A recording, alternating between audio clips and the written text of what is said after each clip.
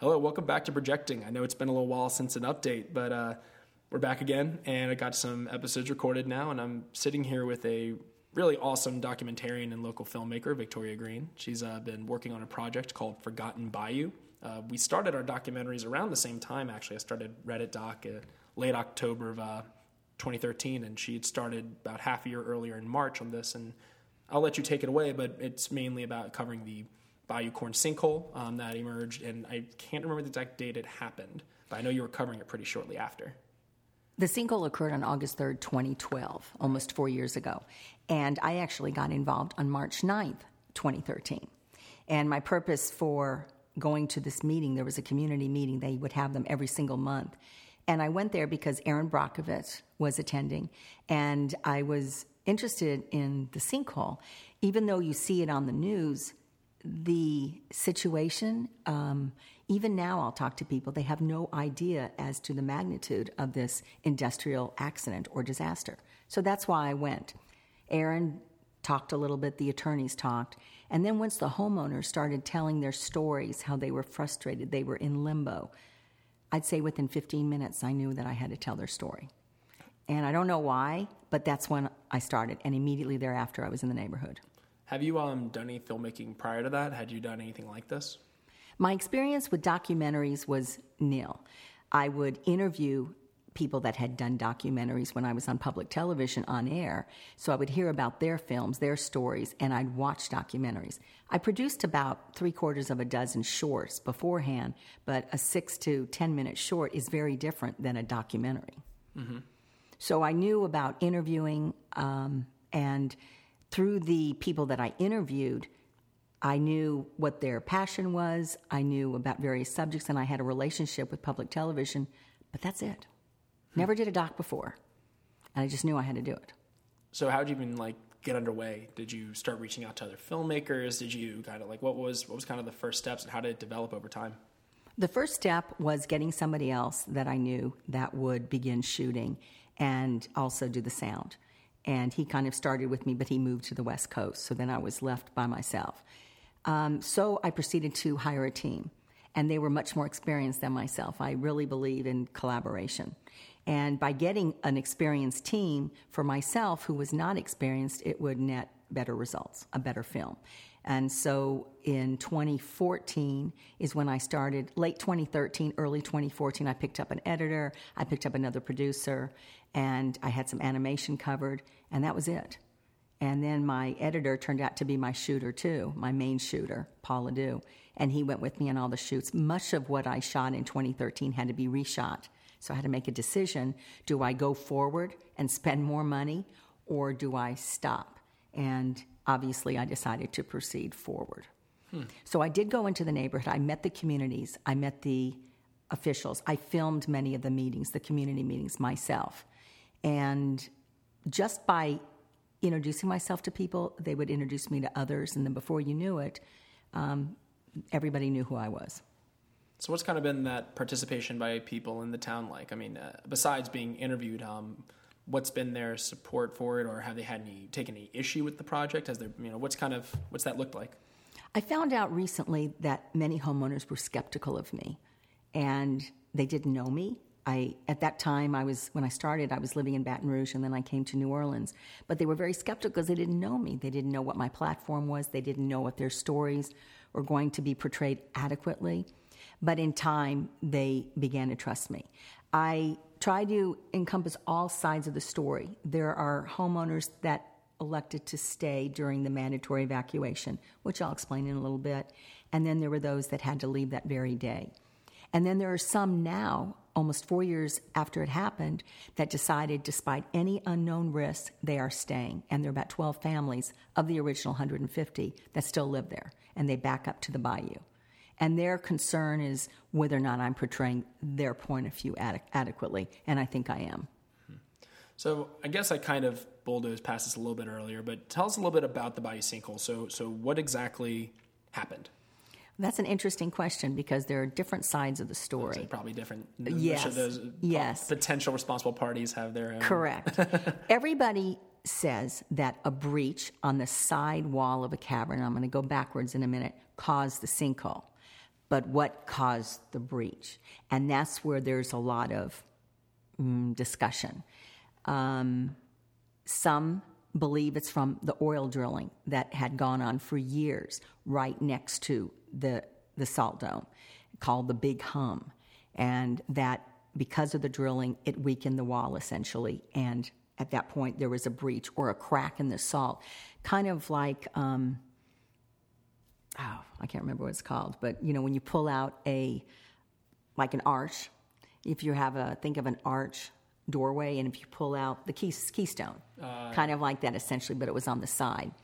Let me go backwards a little bit. 2 months before the sinkhole, a year before the sinkhole occurred, this particular cavern that was in this Napoleonville Salt Dome, which is 1 by 3 miles.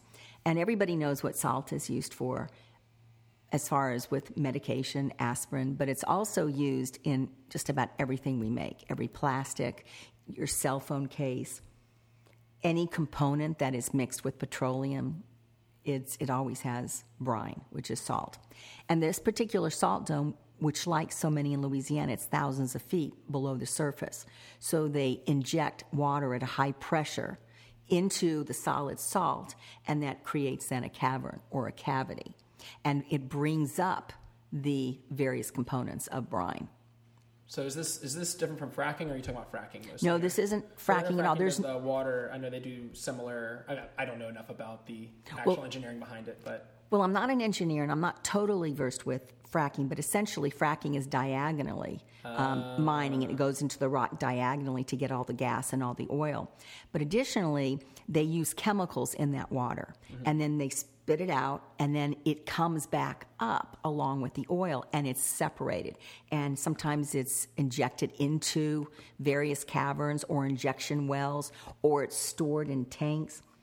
Brine mining, nothing goes away. The brine or the salty water stays in the cavern, and what comes up is piped to the chemical plants.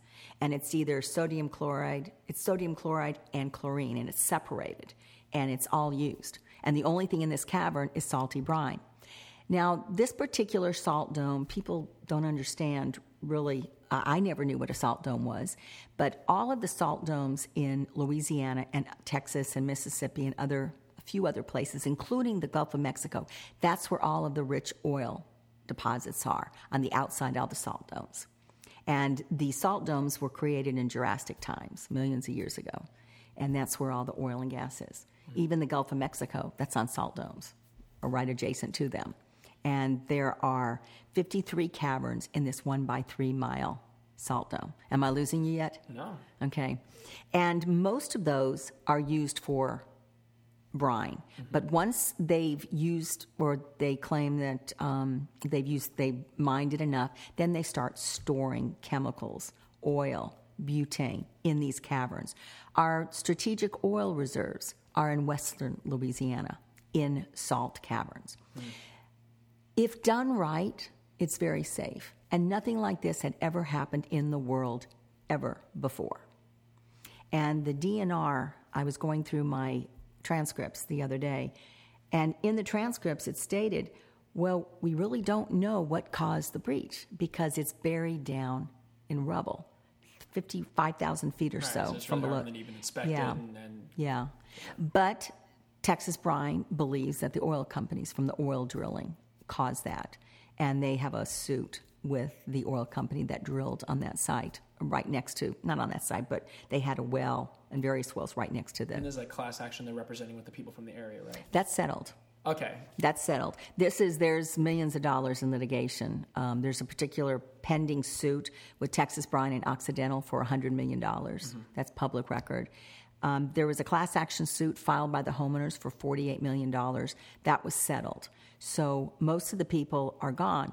Of the 12 families that are still there, and how many were? Yeah, how many? 150 families, 350 people. Yeah, 12 families, and most of those there's no children, so it's essentially 24 people, and that's it. A couple came over from the older side, and they're in the newer side. And there are 7 homeowners. Their monies are coming from the class action, but they've not settled, and their properties are worth nothing. And they won't settle until all of the litigation is likely done. No date. Worthless. So if you left, you didn't want to leave. You were compensated, so at least you could buy another home. But for the people that live there now, worth nothing. But they wanted to stay there regardless. I mean, imagine one day, the day, August 3rd, 2012, the parish president goes to the site, the Office of Emergency Preparedness goes to the site, the sheriff, all of these officials, and because of the unknown, they called a mandatory evacuation of the community. So they're standing out in the boat landing, around the boat landing, around a pickup truck, which is where the parish president was, told to get out, that it's dangerous. Like hurricanes in New Orleans, they can't force you to leave, but it was under mandatory evacuation. So imagine, what do? Do you stay? Do you go? What do you do? Right. And some people don't want to take any risks, so most left. And today, 4 years later, it's half of the community, which is where the majority of homeowners lived, is like a ghost town. It's abandoned. It looks like there was a nuclear bomb and people just had to leave. Doors are open, windows are open, grass is overgrown, there's still cats around the neighborhood. And then on the other side of the highway, you have 26 structures, the homes, and there's 12 families now that live in the homes, so that means 24 aren't being used, and they're going to be bulldozed. But it's more manicured. It's like a contemporary, typical suburban neighborhood. It's very weird.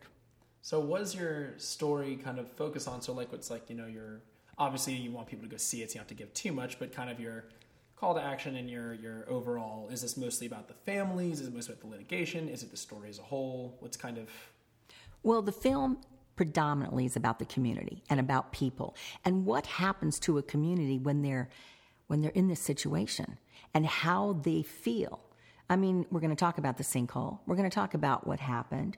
But ultimately, you want to be able to include the community as an equation instead of just collateral damage. And how they feel they were treated. There's people that stayed, people that left, people that felt they were treated well, people that left felt they were not treated well. So there's many different, it's very complex. But I want people to take away when they do see this film that this is a community in the middle of the Louisiana swamps, and like so many other communities in Louisiana, Texas, California, Canada, they live near petrochemical plants, they live near pipelines, and they live near a train track. And how often does that happen where trains get into accidents? So what happens to the community? It could happen to anybody. So the sinkhole is unique, but not what happens to communities. And it's a matter of being proactive, what communities can do when it happens to them, what companies can do, what officials should do. And we hear it from the people.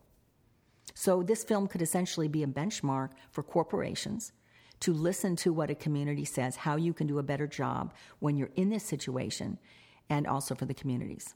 General Honore became very active. The community contacted him. And once he became active, there was a little bit more noise about it. And then it goes away. Right. And essentially, there was a very small article written by the Houma Courier a couple of weeks ago, but essentially not a big newspaper or news station other than interviewing me has had anything on their pages or on the news since September, October 2015.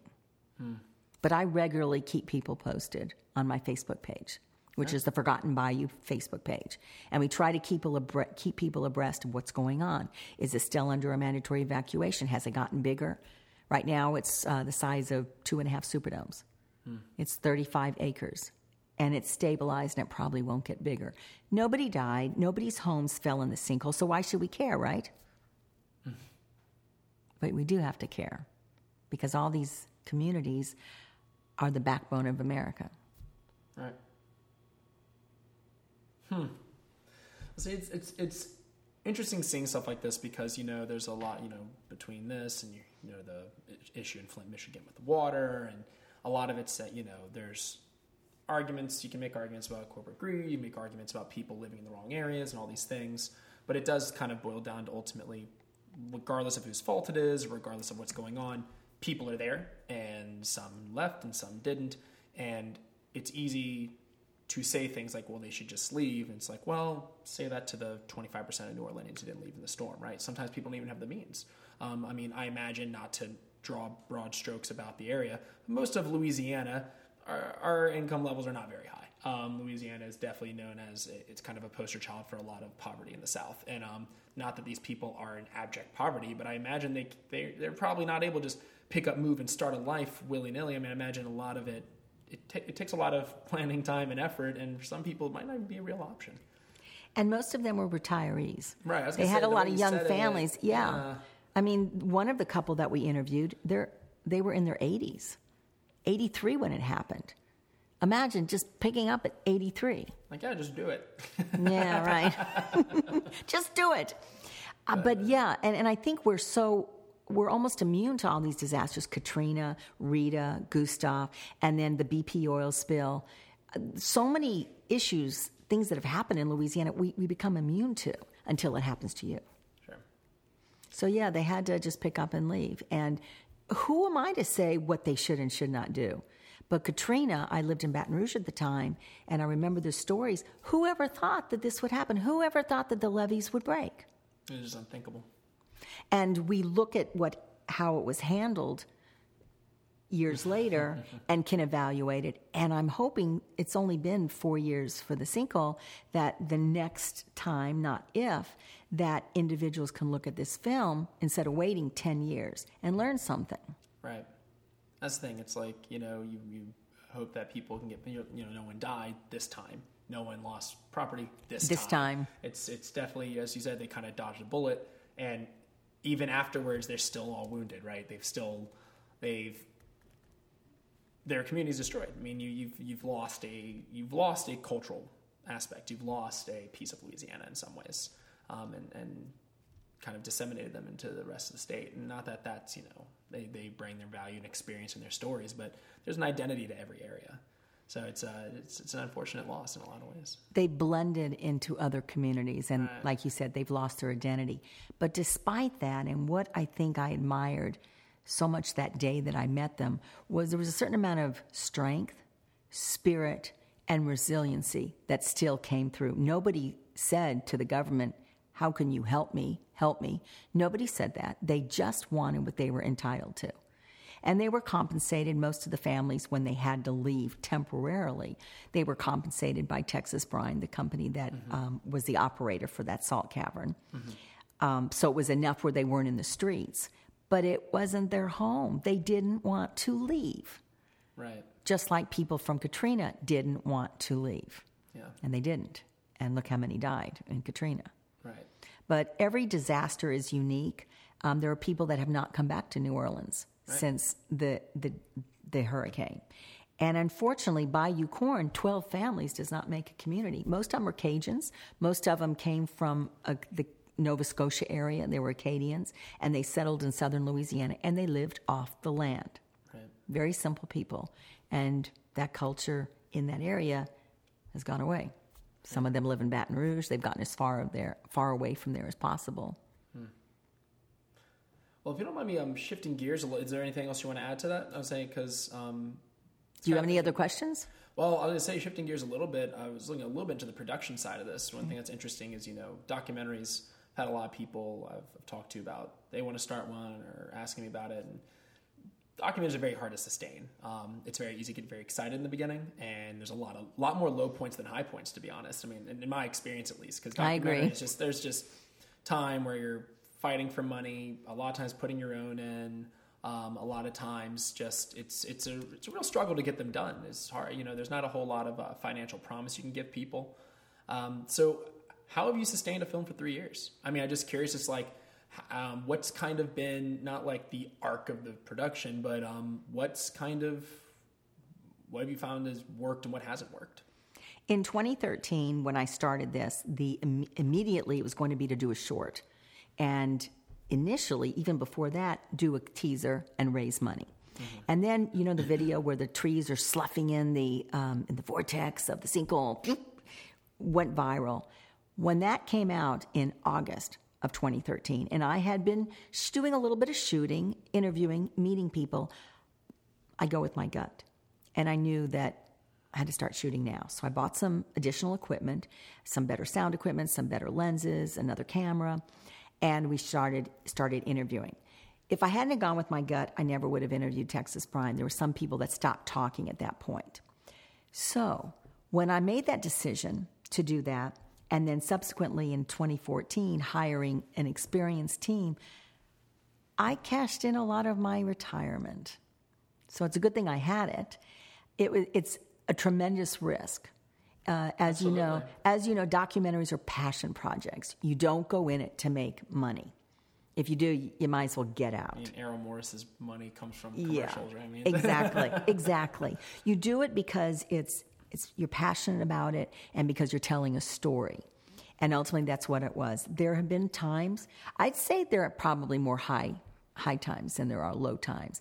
But there have been some frustrating points, and they all had to do with money. Yeah. I mean, more as far as like you'll go weeks where it's just nothing happens. It's just spinning wheels, and you're waiting on this, and you're waiting on that, and so many stalling points. Not that it's like, at the end of the day, a documentary is nothing but a miserable experience. I don't mean to imply that. Oh, I know that because you're doing it, because it's very rewarding. But as far as the low points, I mean, I've tried to enjoy all of them. Like, this is my first. There's only going to be one time that it's your first, but you're right about lulls. And the biggest challenge for me, well, no, I can't say the biggest because every time something new comes up, the biggest challenge. Now I'm doing music. This is the biggest challenge. What are your current big challenges? Yeah. Well, when I started creating the assembly, which for any viewers out there or listeners that don't know what an assembly is, when you go through all the hours and hours and hours of footage that have been transcribed, so you're watching the video, you're reading the transcripts at the same time, and you're pulling out the sound bites that are important to the story. And when I started it, I had an arc, I had an outline, I had an idea of where I wanted to go. But ultimately, it's not until you really get into it. And I'd say the first chapter that I worked on took me 3 weeks, and I had 31 pages that had to be condensed then into the edit program. I think maybe 3 minutes in the entire film came from those 32 pages of sound bites, because it's not until you get into it that you realize, I don't need that. This isn't a science project. Well, that's the great paradox of documentaries, is that you go in to tell a story, you go in and do this thing, but by the time you've started it, you've done little to no research. I mean, realistically, you can do as much background work if you want, you can look into the subject, but until you've actually started coming into contact with the subject, you're really not. You're much more informed by the end of shooting it, and there's this. You have to kind of stick to a plot because it's very easy to go 1,000 routes and 1,000 different strands. I mean, I definitely found that out with Reddit, but you also have to be able to change tack. Like, you can't to be organic. Yes, you can't go with the flow. It's very much like you lay down some rails and then you allow yourself to kind of shift them over a little bit and do this, and occasionally let go of something you really loved. Yeah. I've written the ending several times, but I never. When I started, I had this idea of what I wanted the beginning to be. Well, we're not even going there. It's like, no, this doesn't work, and it's not until you see all of the footage and you put your story together. And for anybody that's doing documentary, it's not like a narrative. You have 3 acts. You have your beginning, middle, and end. But it changes, which is exactly what you said. And if you go in there so structured that this is how you're going to start it, this is how your narration is going to go, or you're not going to use a narrator, you're screwed before you even start. Well, like you said, you found that it was less of a like, I need help. And if you'd gone in with the mentality of like, oh, I'm going to show the plight of a people, which you get very close territory to exploitation. But you start going with that mentality and you're like, oh, I'm going to do it. And then none of them are acting that way, and you start forcing your narrative to make it look that way anyway. Mm-hmm. Now you've got a whole nother round of problems, but obviously you're able to look at it and you went, oh wow, these people are reacting in a very different way, and that shows your ability to shift gears and to address the realities of your film. I had an interview yesterday, and I even learned something that I didn't know anything about. It was regarding science. Like, how did I not know this? How did nobody bring this up in 3.5 years? Not one official, not one scientist, nobody. So you learn constantly, and it's like, how are we going to put this in the film? The other thing is, in my case, be real. Tell the story Don't tell people how to feel. Don't tell them what to think. And I think we've accomplished that goal. Just because I may think something different, if it comes from the individual, whether it's a scientist or whether it's Texas Brian or whether it's a homeowner, it's their opinion. It's their story. That's always tricky with an edit, is like, how do you maintain people's words and where do you make cuts? Because, documentaries are made in the editing room, and we strive for this.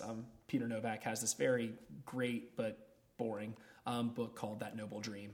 It's this historical text I had to read years ago, and as dry as it was, it's all about the objectivity question, the idea that can we be objective? And I think the answer is categorically no, but you still strive for it, right? You can't be perfect, but you try to be perfect. You do the best you can. Yeah, and so the idea of not doing violence to someone's narrative, like you can't get every single story, but you can damn well try to get as many as you can and try to make it so that when that person sees their depiction, they felt like their opinion was properly portrayed.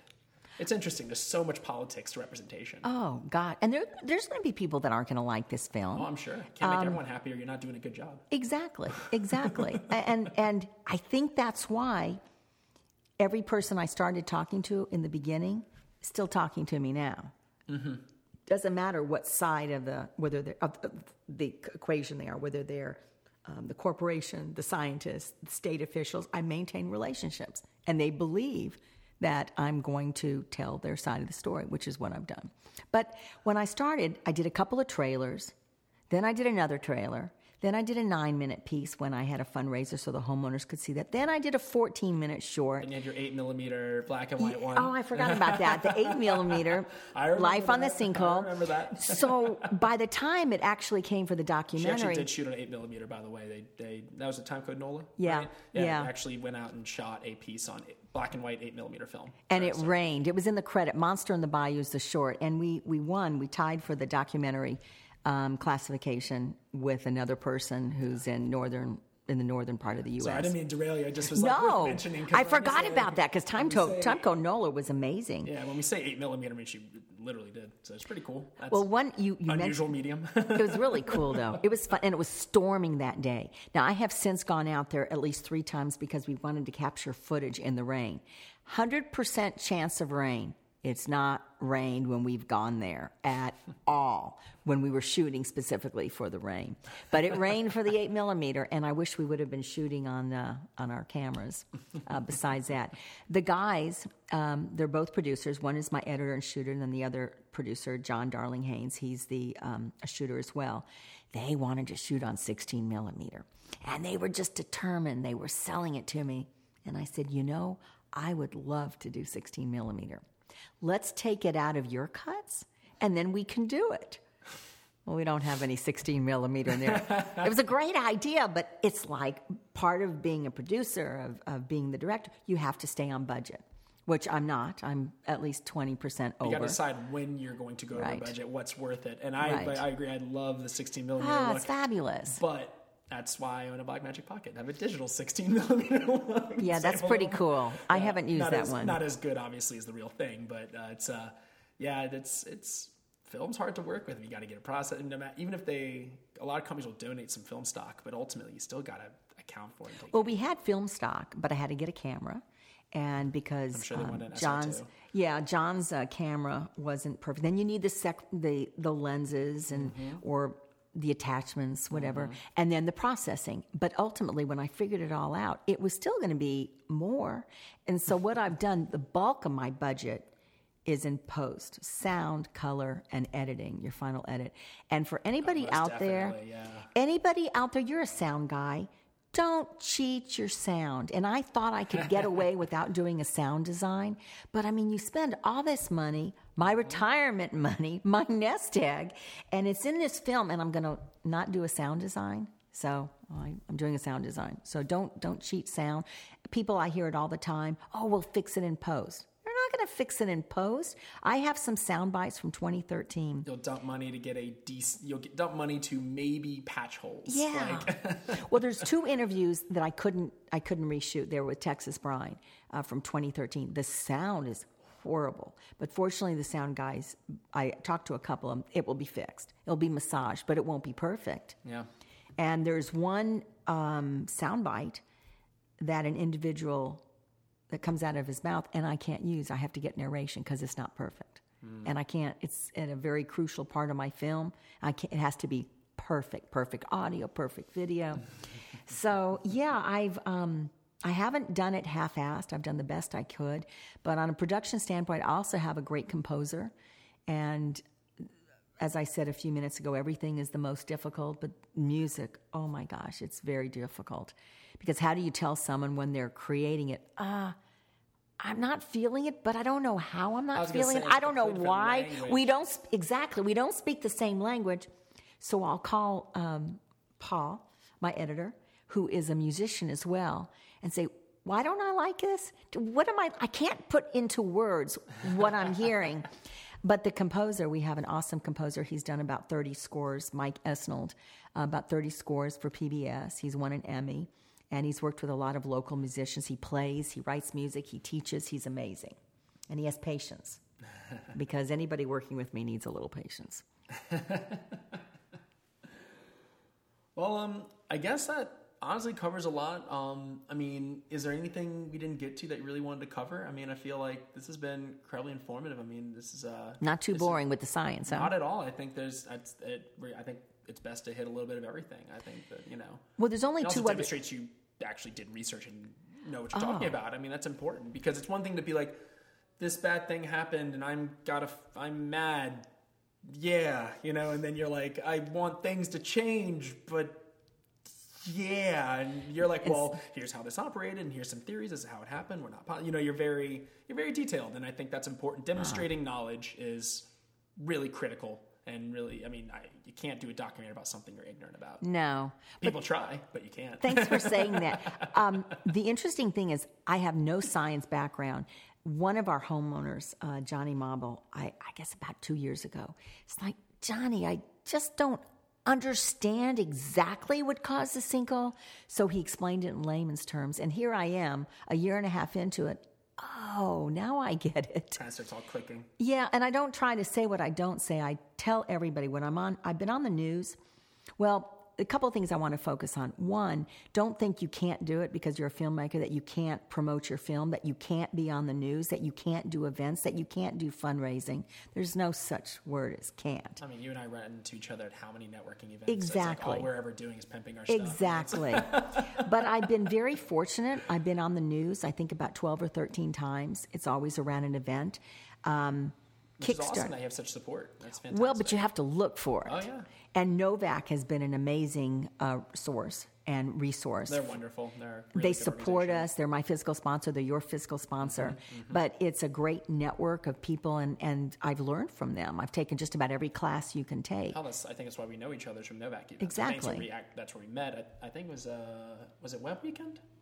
One of those events. Either Web Weekend, Sync Up, yeah, Third Thursday. Something, yeah. That's what's so cool about New Orleans. I mean, we really did, like when we were both starting our projects. I mean, yeah, it was in 2013 when we met. Yeah, so I mean, and that's because of Novak. I mean, they're wonderful. Yeah, we have a great film community here.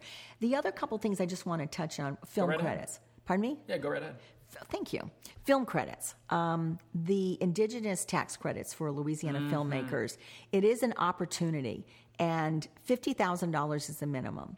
Of course, it depends if it's a narrative or if it's a documentary as far as whether or not you can get up to 55% or 40%, but it's not quite as clean cut. And to be clear, this is with the new legislation that put a cap. They added something I thought we've needed for a long time because we do put tax money into this credit. I think it's unfair that we didn't have greater access. But one wonderful silver lining in the thing was the barrier for us went from $300,000 to $50,000. It was a 2-year resident, like 90% of your. I forgot all the parameters, but you have to be a resident for a certain amount of time, and a certain amount of your crew has to be. It's like it's stricter than the normal tax credits. But if you're a resident, you can get a higher percentage off. Correct. And the barrier is $50,000 instead of $300,000, which is much more realistic for documentary. Yeah, and even expensive short films. I had applied for the 300 plus because in those days it's based on what you spend. Right. Not on your budget. And I said, "Oh yeah, I'm gonna have over $300,000 in budget." Wrong. So I wasted my time. I wasted my money. I wanted to withdraw, but I didn't. And then when these new tax credit laws passed last year, and I saw that it went down to $50,000, it's like, oh, I could take advantage of it. They're much more strict. You can't go back a year, whereas 300 and up, you can go back a year. Yeah. So essentially, Mine went into effect July 1 of 2015 going forward. Yeah. So it'll be basically covering post. I've had to do some shooting. I've had to go back in the neighborhood. But there are a couple of things that are here for Louisiana filmmakers under $300,000. Number one, there's an extra 15% for a narrative, not a documentary, for a script, if it's a Louisiana script, if you have intellectual property rights. Number two, your composer, if it's a Louisiana composer, there's another 15%, not of the base, but of your expenses for the composer and for the musicians. I didn't know that specific aspect. 15%, yes. 40% versus 30% for all contractors, actors that live in Louisiana that have for at least 2 years. Yeah. No, actually, that 40% is for anybody doing the work here in Louisiana. They don't have to be a resident, as long as you meet that criteria. Yeah, that is a certain percentage of your crew have to be from Louisiana. Yeah. And then 30% of all of your other expenditures, less tax. So if meals, production office, all of that, less your tax. The other thing that's really new is that there's 15% of promotional fees. But it's not specified what it means. Right. So I still don't know. So it's like T-shirts, is that covered? Festivals, is that covered? A cut for a trailer, is that covered?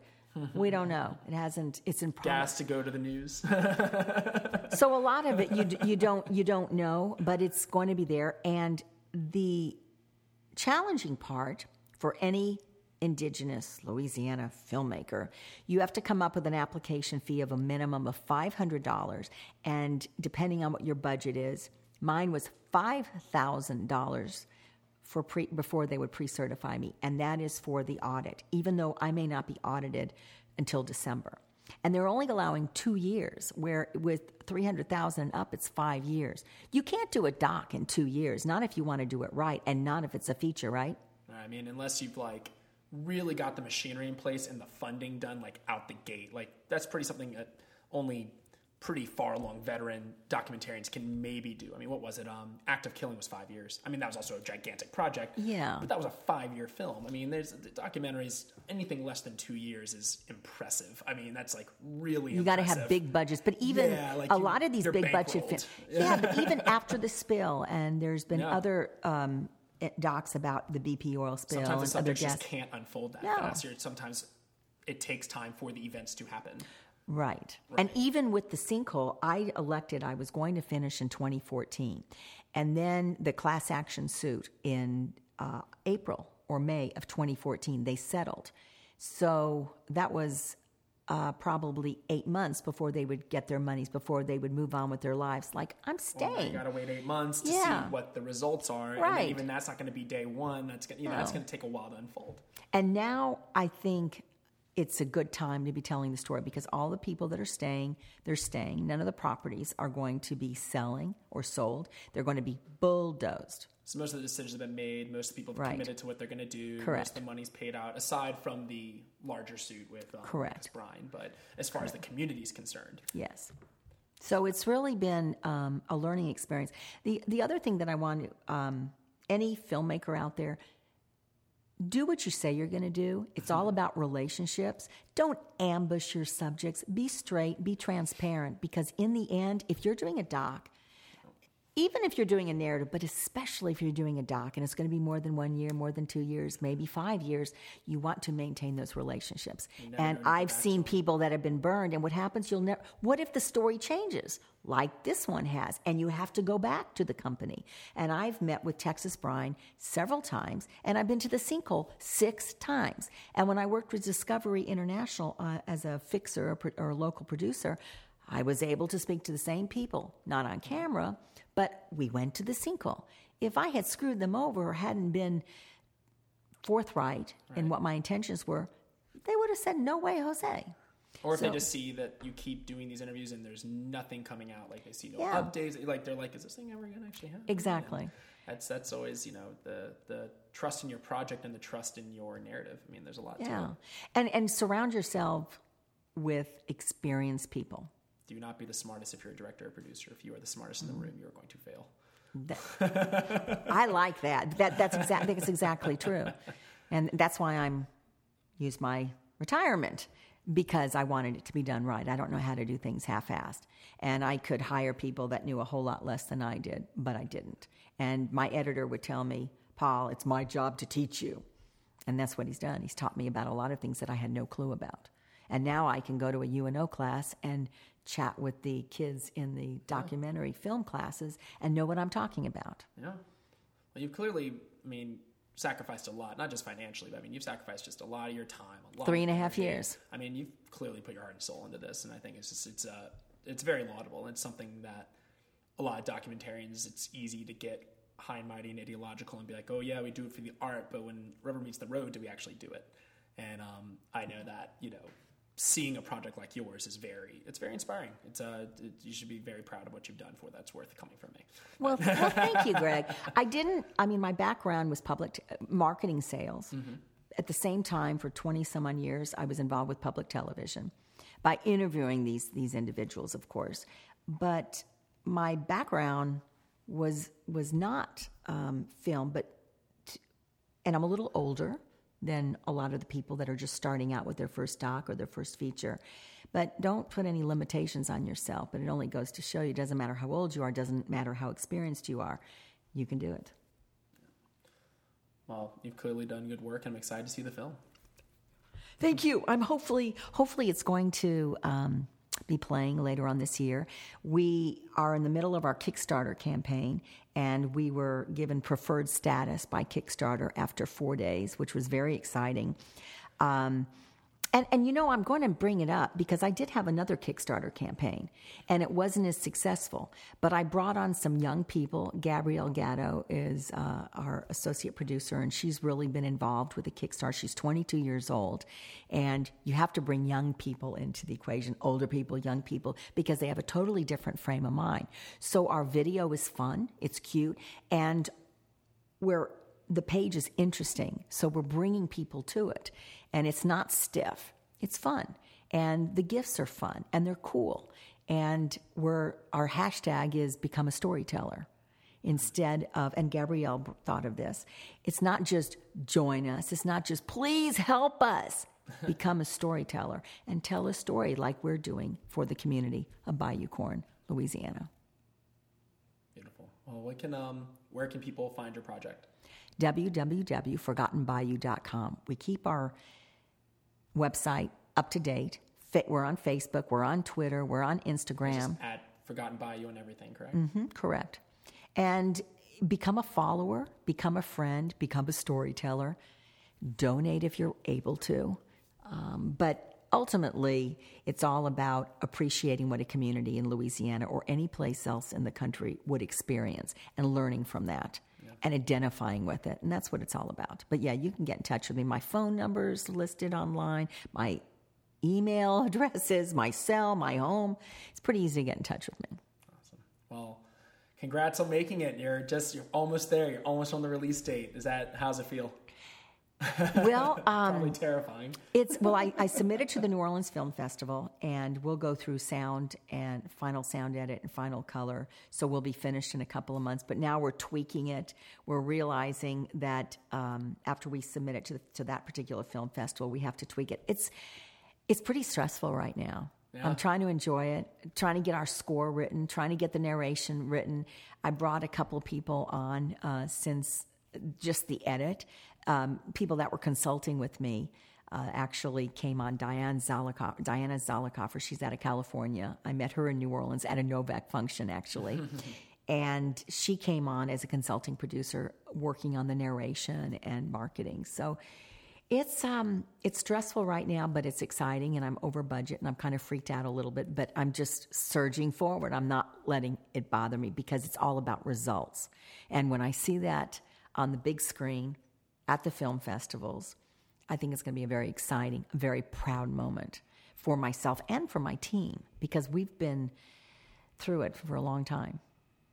So it's very exciting. And Greg, thank you so much for having me me here. Thanks for giving me something awesome to talk about. Yay! So thanks a ton for your time, and I wish you the best of luck. Thank you. All right. Well, thanks again, Victoria, and cheers.